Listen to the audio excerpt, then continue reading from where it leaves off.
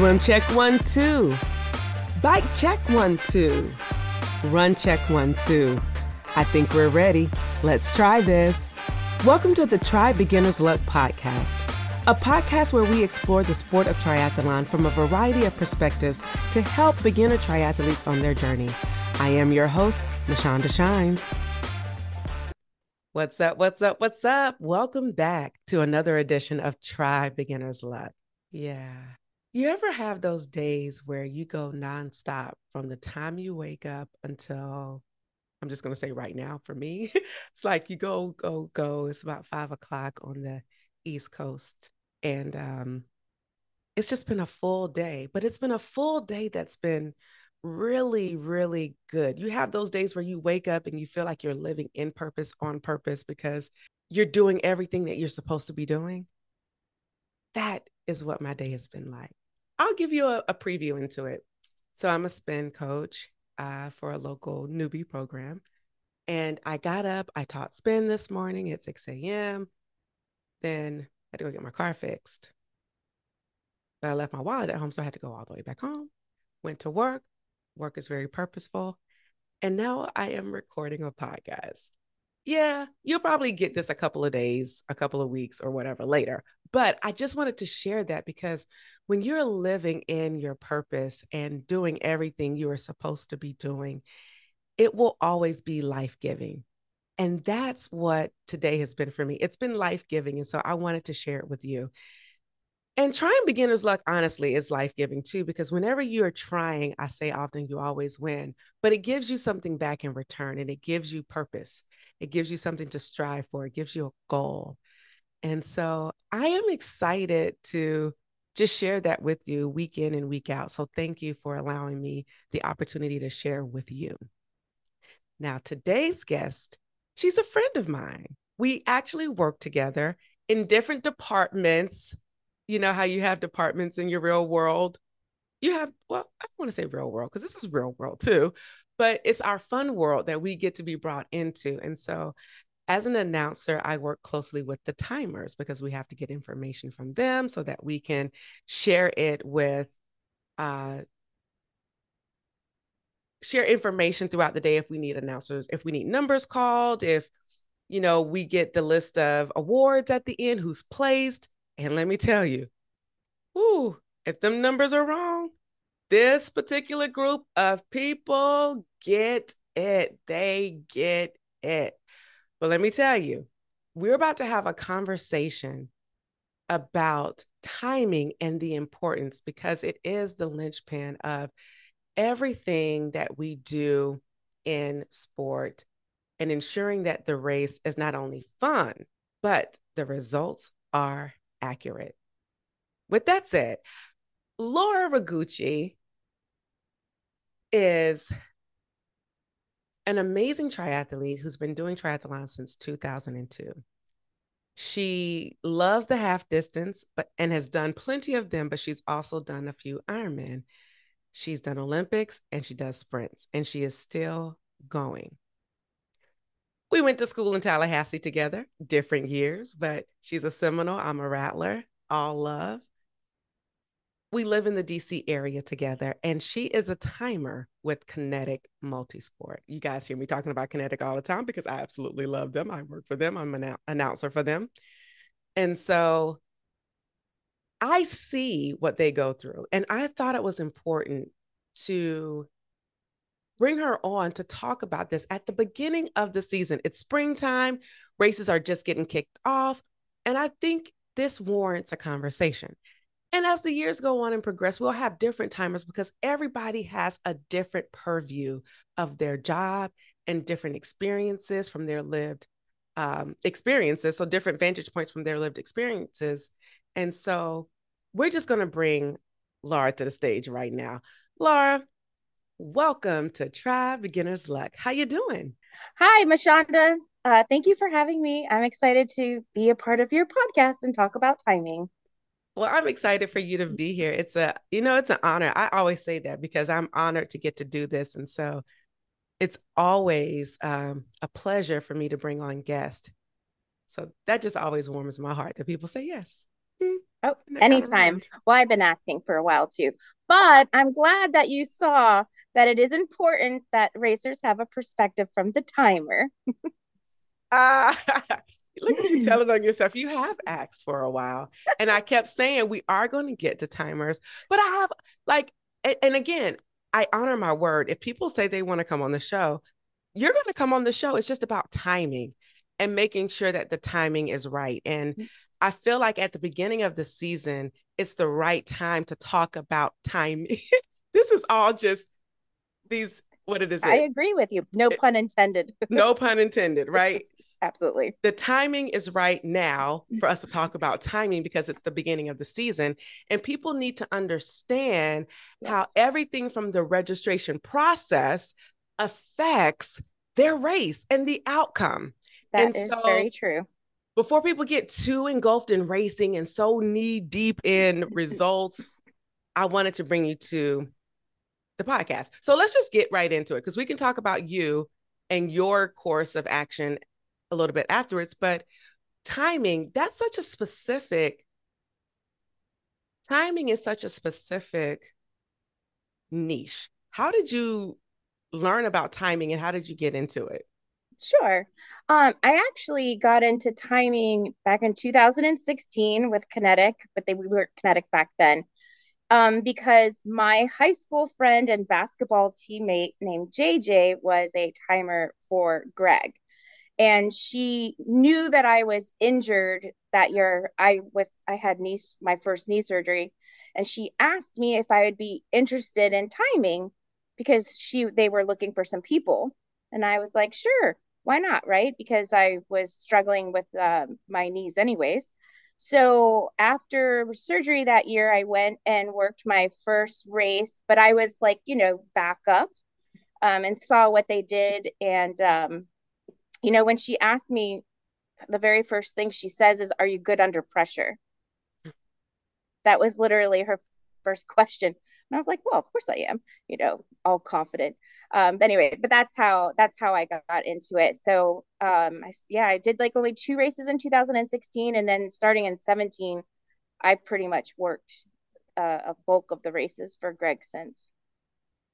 Yeah, I know whenever I'm working, you're there, and it's always a pleasure because listen, if anybody can give you attitude and then come back and be like, that wasn't personal, you'd be like, because you know me, I'll be like, who are you talking to? But Laura, she's like, not now, Mashonda. Like if I'm coming, like I need the race computer, Mashonda, not right now. Listen, I'm just trying to do my job, but I can't get the things because athletes have either come late or um, something has happened with their registration. They put something wrong. So let's get right into it. Yes. What are some of the things that can be done to minimize challenges with timing race day? Well, it actually starts from your registration, making sure you've registered in the right category, making sure, and even there's a button, especially in Run Sign Up, like just ensure that your registration form in Run Sign Up for that race is correct.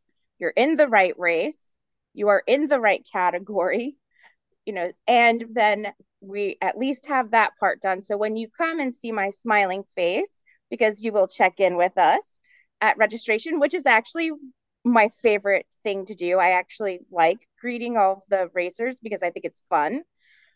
But make sure you have your ID because we will send you back with if you don't have it.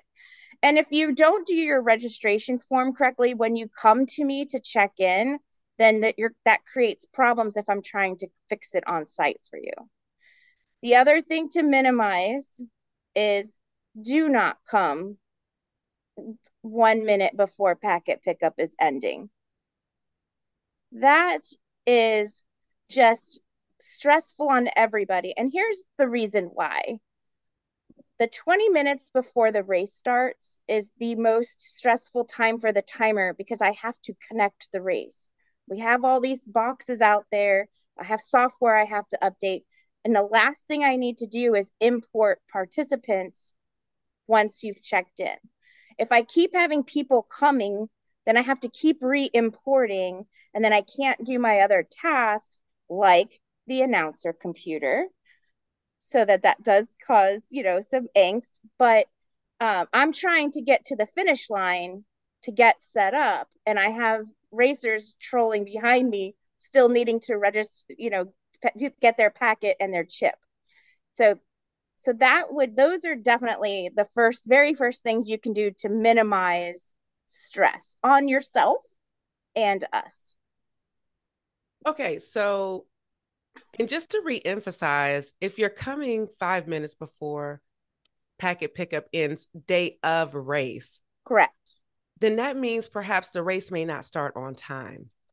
And that's a challenge. And luckily, there are some companies, because this is just one company, but there are companies who want to make sure they go the extra mile, like Kinetic Multisport, to make sure that you are registered. And you don't want people they don't want to turn people away because they're a family. They appreciate, they understand that things happen. But we also got to take responsibility of when we wake up and timing, right? And making sure that you leave enough time to get to the race site so that you're not the cause of a domino effect of things going haywire. And you are correct that when people show up and they are running in last minute, some things just happen, right? Some people get into an accident, they broke down. um, we do obviously live in the DC area. We have a lot of traffic, and again, we're talking race morning. And we will go out of our way, so even if you're like 15 minutes before the race starts, I will make sure you get your stuff. And yes, it's an inconvenience, but we want you to race and we want you to have a good experience with us. But when I was racing, I was not a last minute kind of a person because I didn't like this all the stress. It's the race itself is already stressful.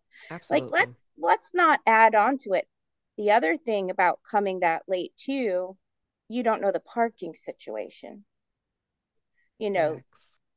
the parking, you may have to walk a little to get to registration to get your packet pickup. And I can tell you multiple times at one of our venues, because they're stressed, because they're late, they come running up, and guess what? They come up without their Yeah, driver's license or their picture ID, and then I got to send them all the way back to their car. So my advice is always to plan extra time and just try to get there a little earlier. that's a good thing. That's good stuff. Everybody is checked in race day. Everybody's checked in the day before. What is your responsibility after everyone is checked in and you've Sure. uploaded the reports and the race is ready to happen? Okay. So once everyone checks in, the first thing that I do, well, and I kind of start it while I'm at packet pickup, we have two software systems that we use. We use timing and scoring, and we use Race Director. Race Director is the timing system that we're using right now, timing software. There's multiple different timing softwares, but we're using Race Director. So once I get everybody their chips, right? I sit down and now I'm working on the nerdy stuff, which is the software and making sure my timing box locations are all connected and that they're connected to Race Director so that when people go over the transitionary and you go over the boxes with your chip, that your time is going to read into Race Director. And then I have to uh so the other thing is you have to have your your chip assignments. So I have to I import a chip file into Race Director, and so everybody's chips are assigned, and I'm just getting the system all set up. And then after that, I'm doing um, getting the announcers their computers, which also uses Race. So you're also using Race Director for the software for your computers. And now that we have it, as you know, at the finish line where we now have a timing location, a timing box, so that when you run over that, instead of having to relay bib numbers, the numbers pop up. So that's a little extra steps that we have to do to get that connected for you. And that's like the main thing. But that 20 minutes before is just fast and furious because also, all those timing locations are around transition area, right? Well, people are walking all over them before race starts. And so I'm constantly clearing the box so that I don't have all these reads in there. Before a read is when a chip goes over a timing location. Okay. Um, so that's what we're working on between finishing registration, packet pickup to race start. Okay. I want to go back a bit. Sure. The timing chip.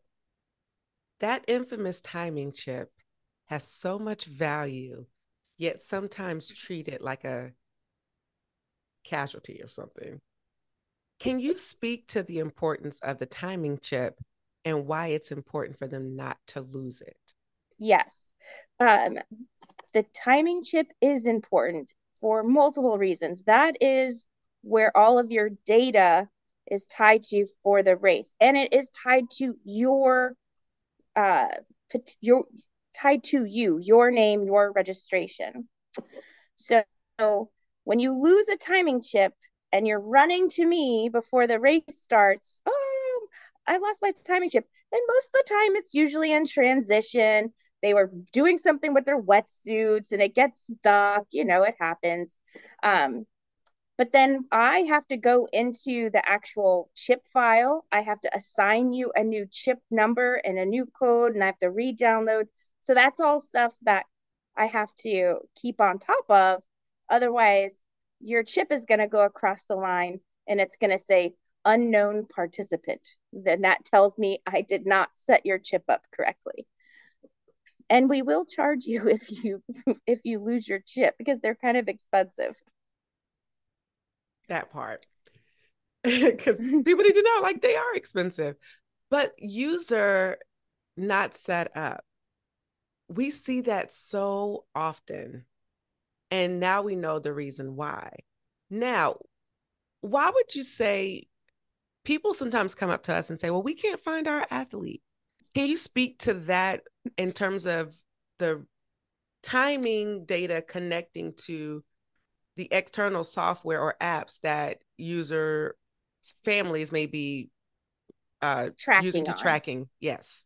Yes, absolutely. So our chips are not GPS, right? That they're you can't go to our tracking and which you can track a participant on the run sign up website for our race. You just go all the way down to the bottom and you hit I think athlete tracking, I think is the name.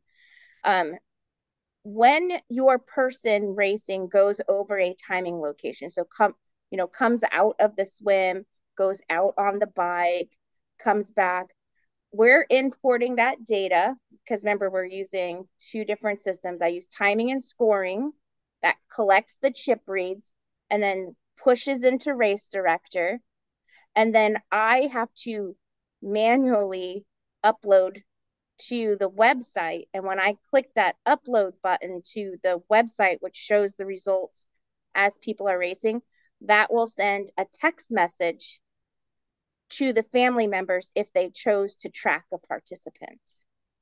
Mm-hmm. So it is manual. Like every 5 minutes, I'm hitting the button, depending on when people are coming across the timing locations. Okay. And again, every race director has a system that they prefer and they like based off of multiple factors, budget, size of events, and they keep that relative because it gotta make sense.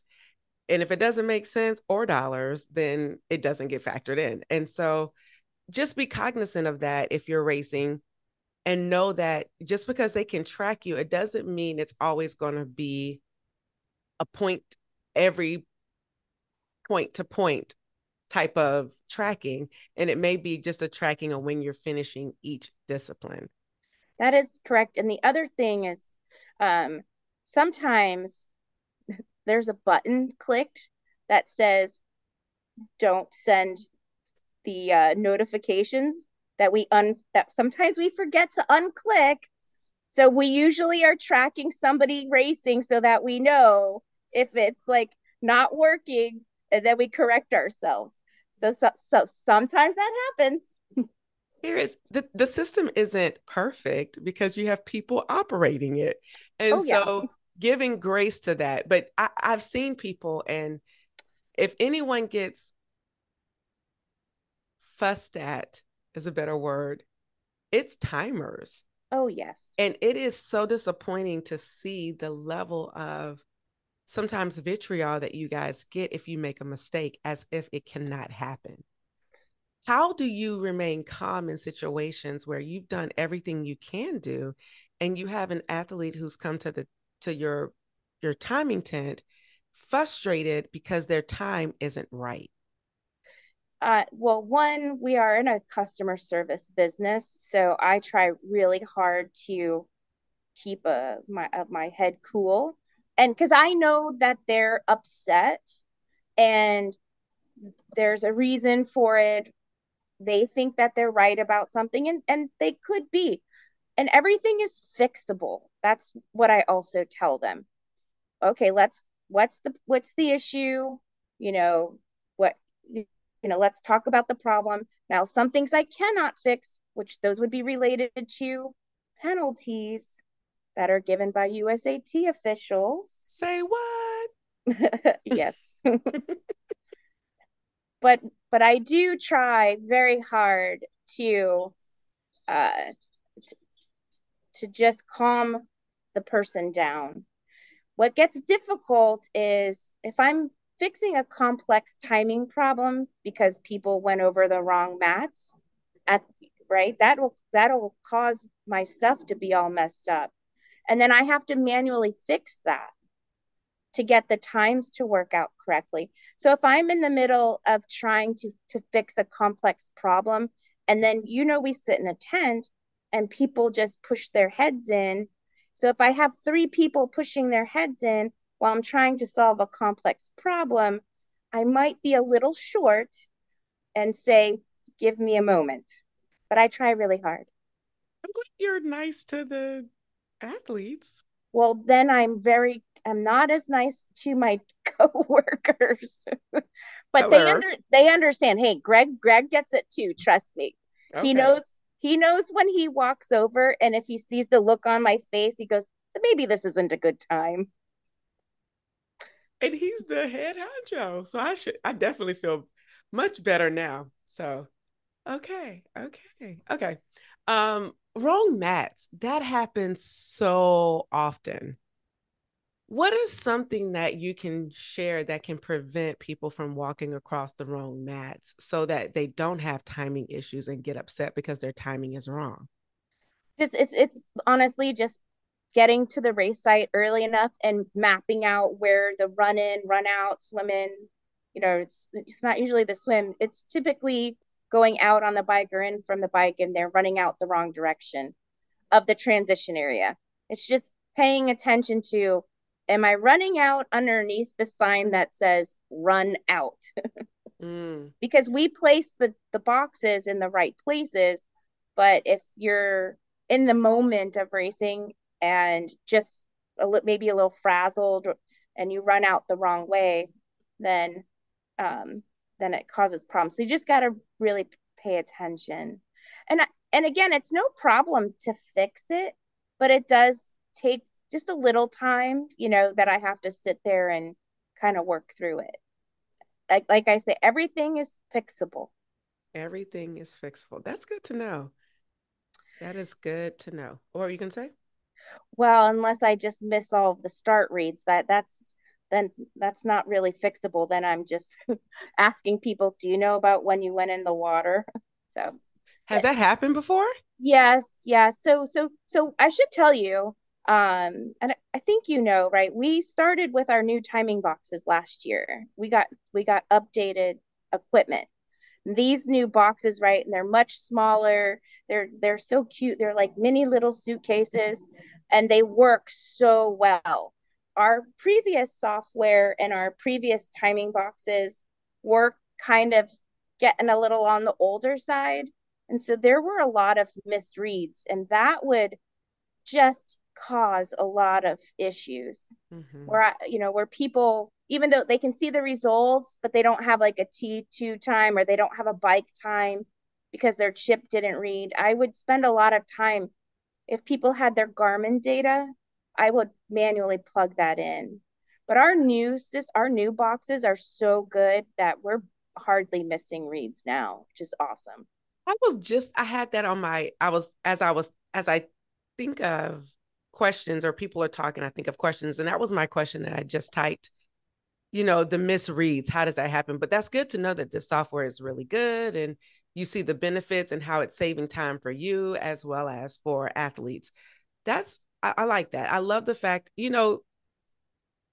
as humans, we can only do what we can do. And we love that when technology works great, it works and saves us time. It's more efficient. We all love it. And then athletes are happy. Let's talk about awards and Oh, timing. Oh, awards. awards. Such a They're great gesture. Here's the award ceremony. You have, and then, ooh, let's just talk about it. I want you to just share what you want to share about awards and timing and how that plays a part. so awards are also stressful. Um, and I would say in the longer distances, right? Not so much a sprint because because one of the things you also don't realize I'm doing, so there's normally two of us timing, right? Someone doing the main timing and then the second person, we're doing peripheral things for the timer, like running things to the announcers. But the person is looking at the results online real time to look for anomalies. So we'll look at the bike pacing. Does that person really go 30 miles an hour? I doubt it. Or right, the run pacing, and we will DQ people, right, that don't look legit. And if we don't catch those before awards, and then we print awards and you guys are up there reading them and Greg's shaking hands and handing out, and then you realize that person didn't complete the full bike course, so they shouldn't have gotten that first place. And you would think people will tell you. For the most part, they will say, "Hey, I missed a loop on the run, or I turned back early on the bike." Most people will tell you, but some will not. I was just about to make a really bad joke reference to some news that came out really recently about the doping thing, but I'll just leave it at that. Okay, keep it moving. Yeah, I understand. Bad So joke. yeah. So with the awards, right? So and then the other thing, which we had to always wait on the penalties as well, because even though they're like it was a 2 minute penalty, or if it's a half, they're 4 minute penalties. That that has definitely changed the placing. And trust me, I can't tell you how many times I've had people come to me. Well, I was first place 5 minutes ago, and now I'm in third place. They do it like that with their head Well, shaking. that's probably just me. I mean, Oh, okay. I do have an attitude sometimes. I just wanted to know if that's how they come up to you. I was in first place. They're usually a little nicer, I think. But yeah, so they but so then they notice it, but the report, right, didn't show their, like, they couldn't see that they got a penalty. So then I'd have to break the news. Well, you got a penalty, so now you've been bumped down. And um so so it's trying to balance those things, right? And then print the awards where, because Greg is sitting in my tent, like tapping his fingers for them.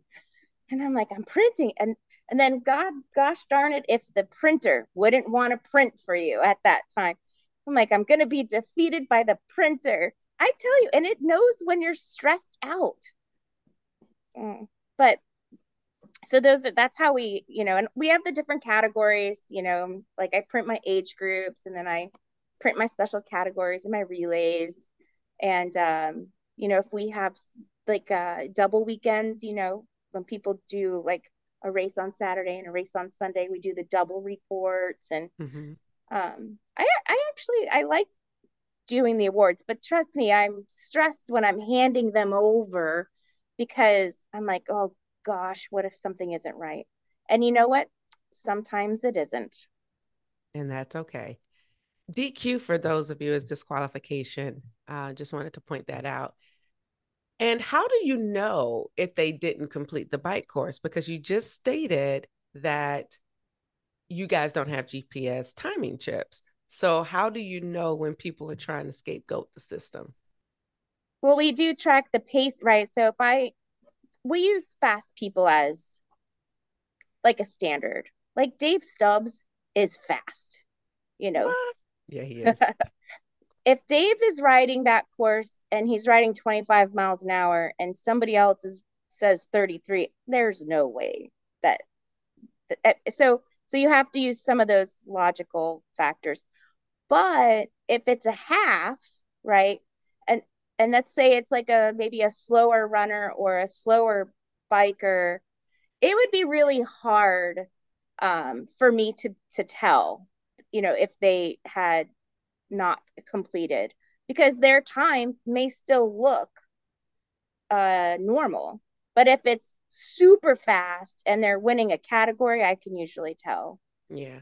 And And the good thing is they're always pacers. So there is a pace car and a person that's always trailing the one that's last. So if you think you're trying to cheat the system, you can't because there's always fail proof methods in place so that you can't do that. yeah, I will tell you the other thing that we do. I had one particular person um, just was a darn fast gentleman. I mean, and Athlinks is this place where there are race results. I will search people on Athlinks to see what their like previous times were in other races, or if they had raced with us, then I would look at some previous races to see if their if their runtime looked legit. And most of the times it is. It's just they're just really fast. But I Mhm. we do I don't DQ um just willy-nilly, right? There is a thought process. I do try to do some research. And if I'm unsure, that is when I will go to you at the announcer table and I will ask you to call a specific race number to come see me. And then I will ask them. I try to be fair. Of course. And I mean, again, like you said, you're in a customer service. We all are in a customer service. Uh, we all want to focus on customer service. And so that is our top priority is making sure that people have a great experience and they have the information that they need so that their experience is pleasurable. And, that's our job. So I totally get that. Now, penalties. Yes. Let's talk about that because that is a major, sometimes place breaker in terms of where you place and not knowing. How often do you see penalties come across and what range can it affect uh, depending on a person, especially if they're in the top? And where do you see penalties mostly? That's a lot. There's a lot of questions, but I That's know you okay. got I it. I got them. Yes. Mm-hmm. Okay. So the penalties, they're mostly on the bike, for drafting. And it's the fast people, a lot of fast people, um, that are getting those drafting penalties. And they do switch. It does make the places switch on occasion because these guys are so fast. They are within like 2 to 3 minutes of each other. I mean, sometimes like 30 seconds. So if you get a penalty, that will switch your placement.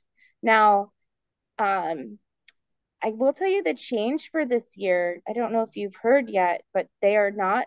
So, I would wait for the USAT official to bring me the penalty report.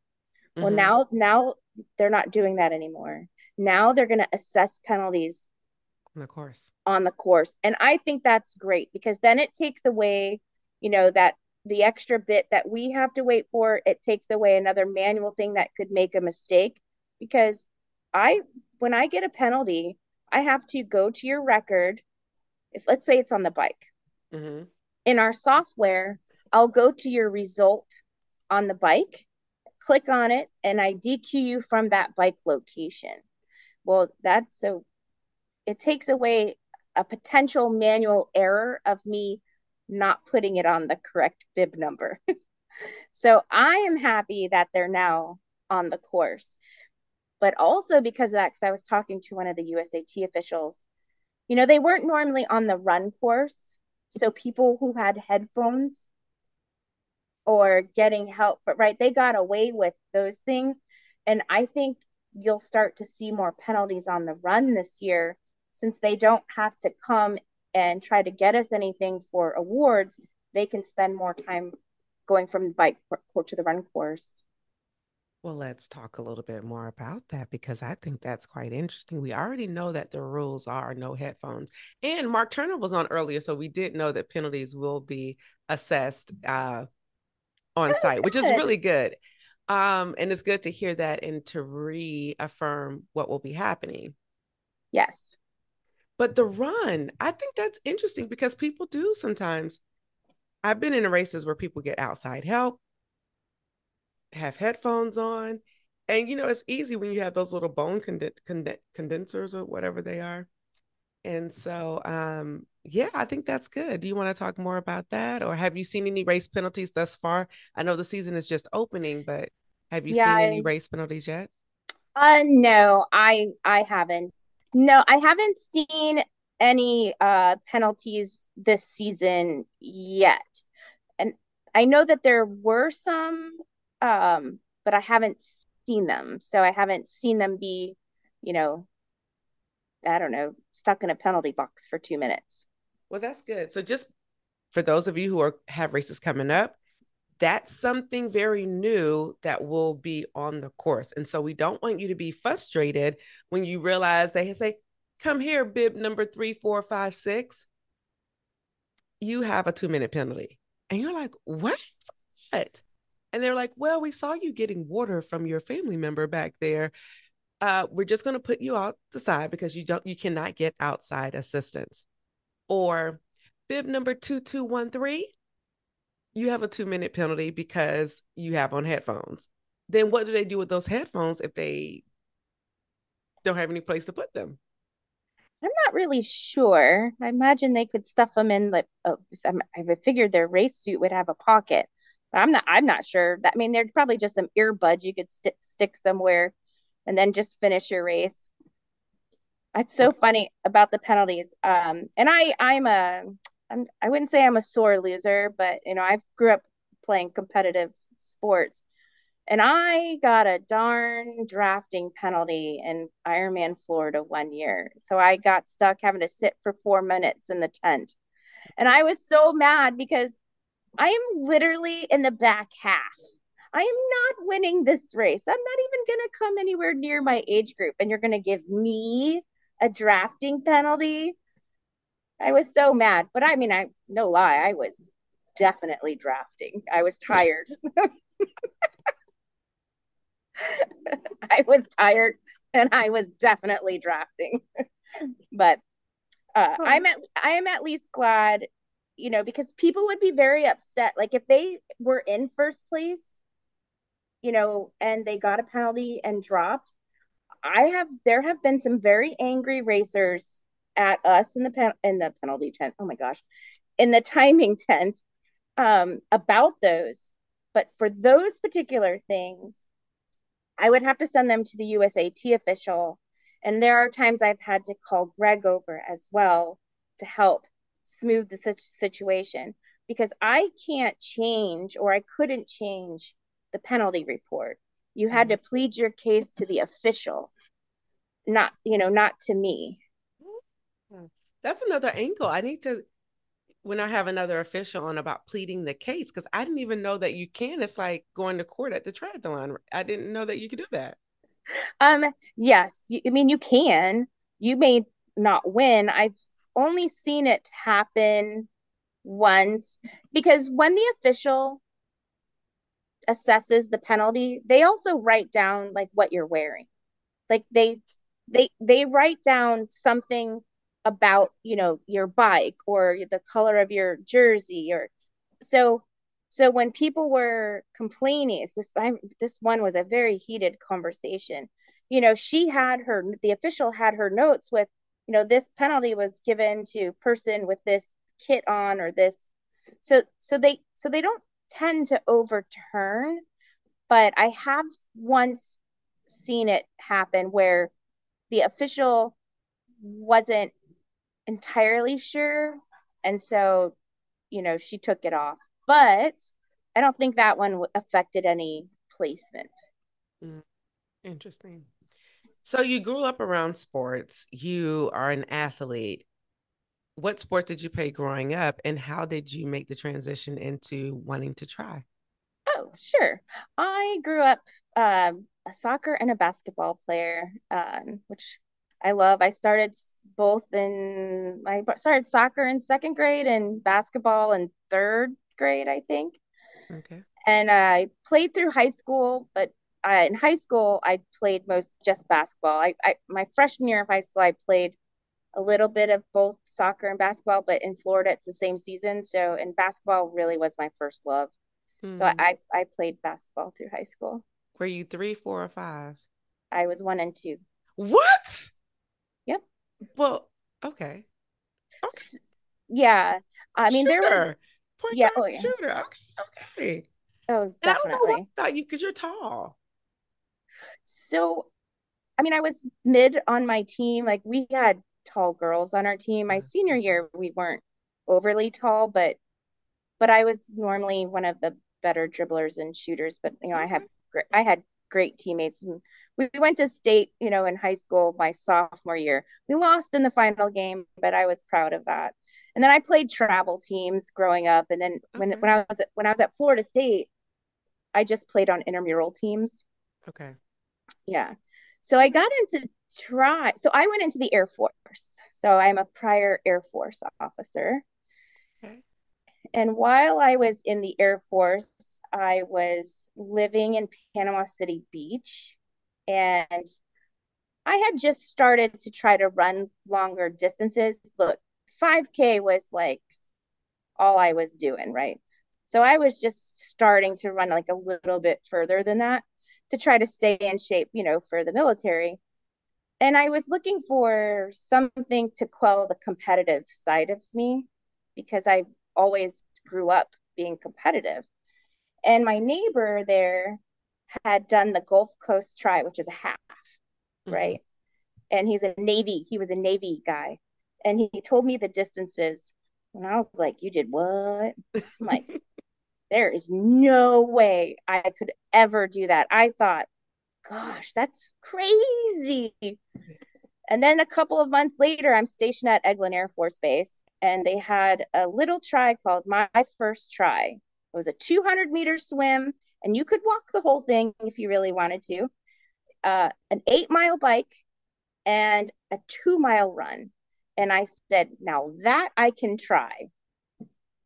So I did. And as you know, and I'm sure everybody else who tells their triathlon story, it only takes the one, and then you're bit by the bug. Why? That's a super sprint. Yeah, because It's I didn't. I'm sorry.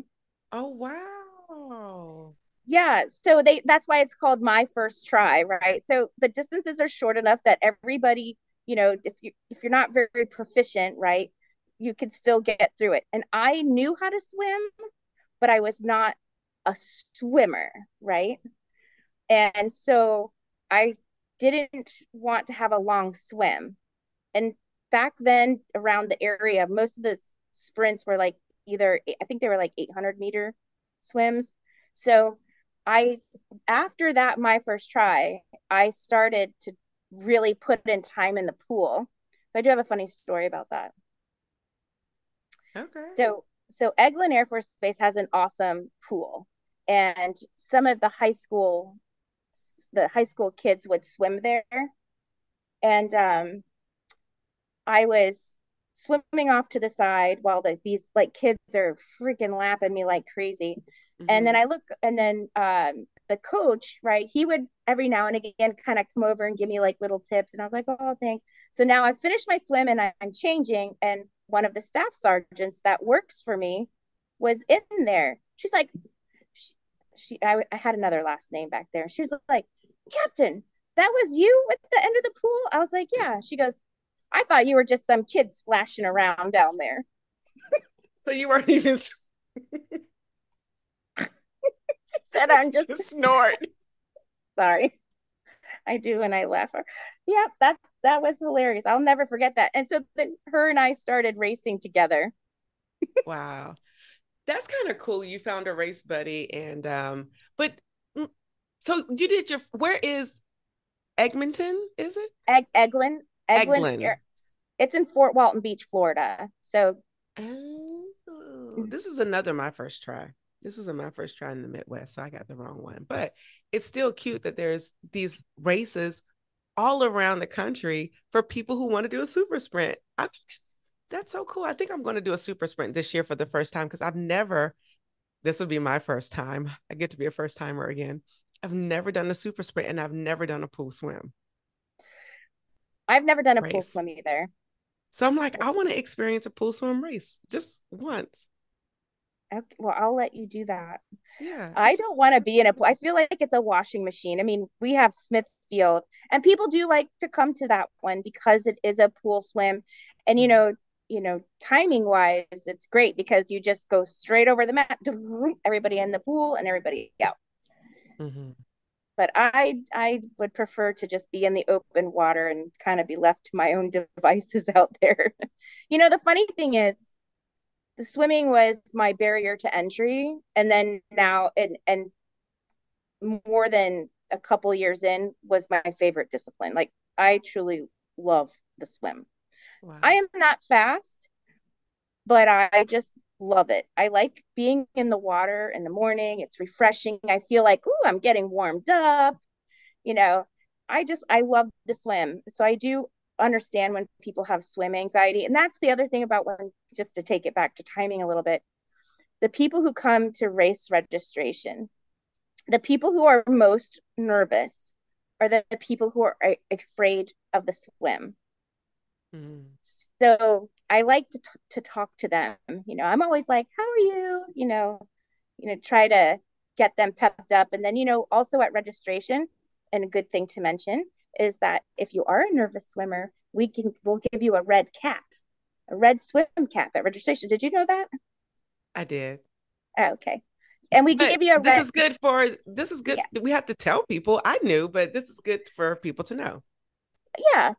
So and we have a little sign, right, that says if you're a nervous swimmer, you can take a red cap. And all that means is, right, we tell our lifeguards, hey, just pay a little extra attention to the guys and or gals in the red caps, so that way you have some extra eyes on it. And so those people that are checking in with us, who are like, you could see the fear on their face, at least have a little bit extra comfort knowing you will be watched.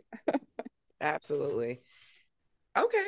So tell us about we found out about your first swim. Your friend thought you were just splashing in the water. Oh my gosh, how embarrassing. Yeah. So tell us about the bike and the run because you started running. So tell us about that and that transition. Yes. And mind you, when I was running for basketball and soccer, first of all, soccer, I was a goalie. So I was not the person running. And basketball, we did sprints. So I wasn't even a traditional runner. But for the Air Force, I had to be because, I had to be in shape. So with the running, that wasn't an issue, but I hadn't ridden a bike in years. I didn't even own a bike, but my ex-husband and I got mountain bikes. So that my very first one I did on my mountain bike, and you know, because I liked it, we're like, well, let's go buy me a road bike. But we're also, not, living large, so we just buy the entry level Trek road bike. And that's what I did my first half Ironman on. So that was the deal with my ex-husband. It was like, okay, I'm gonna ride this bike and do a half. And if I like the half, we would invest in a tri bike for me. And I ended up really liking the bike. And back in the day, I was decently good on the bike. The bike would have been my stronger discipline of the three. Like I was the faster on the bike than I was in the run and the swim. So that's kind of how that went. But you should have seen me. So the very first half that I did was Claremont. Do you know in Florida? Yeah, Yeah, it's hilly. on a I mountain, was training in the panhandle of Florida. There's no no hills there. hills. So even for kinetic races, which ones do you think I'm signing up for? The ones The with ones no with no hills. hills. Like which race is that? Rock It's a Hall. rock hall, it's a false flat. It's a little bit of a false flat, but it's not hilly. No, yeah, it's not Yeah, that. And Jamestown or Patriots, yeah. those are mostly fat. Those are So yeah. you'll probably see me at Jamestown this year. I'm just gonna aqua bike it. My left knee is killing me these days. Okay, okay. So you're still racing it. You're still racing your so you race and you time. And how has that changed your perspective on sport? Um, Doing the timing, it's definitely the perspective is that I'm just more aware of the surroundings or when I'm out on a race site or race course, like where the timing mats are, making sure I go over them. If, because if there's a turnaround point, right, we have races with turnaround points and we put a box out there. You got to make sure you hit that turnaround box so that we can verify that did the distance that you were needing to. That and I just do it more for fun. And I like because I've been racing for so long and I kind of feel like, I mean, I've already achieved like the goals I wanted to achieve. I like to talk to the other people around me. Mm, So even when I was racing Ironman, I would be the person smiling on the bike, saying hello to everybody whizzing by me. I love it. That's me. Hey, how you doing? Let's go. You're 21 years in the game. Mhm. That's technically you're an adult. What would you tell your beginner self? I would tell my beginner self to have some sort of balance. And the reason I say, it's funny, my coach, I've had the same coach since 2003, Wow. and he used to be a Canadian pro back in the day, and he told me all the way back then that triathletes tend to uh, end up so much into the sport that they forget that you have a life balance that right, friends, family, your work.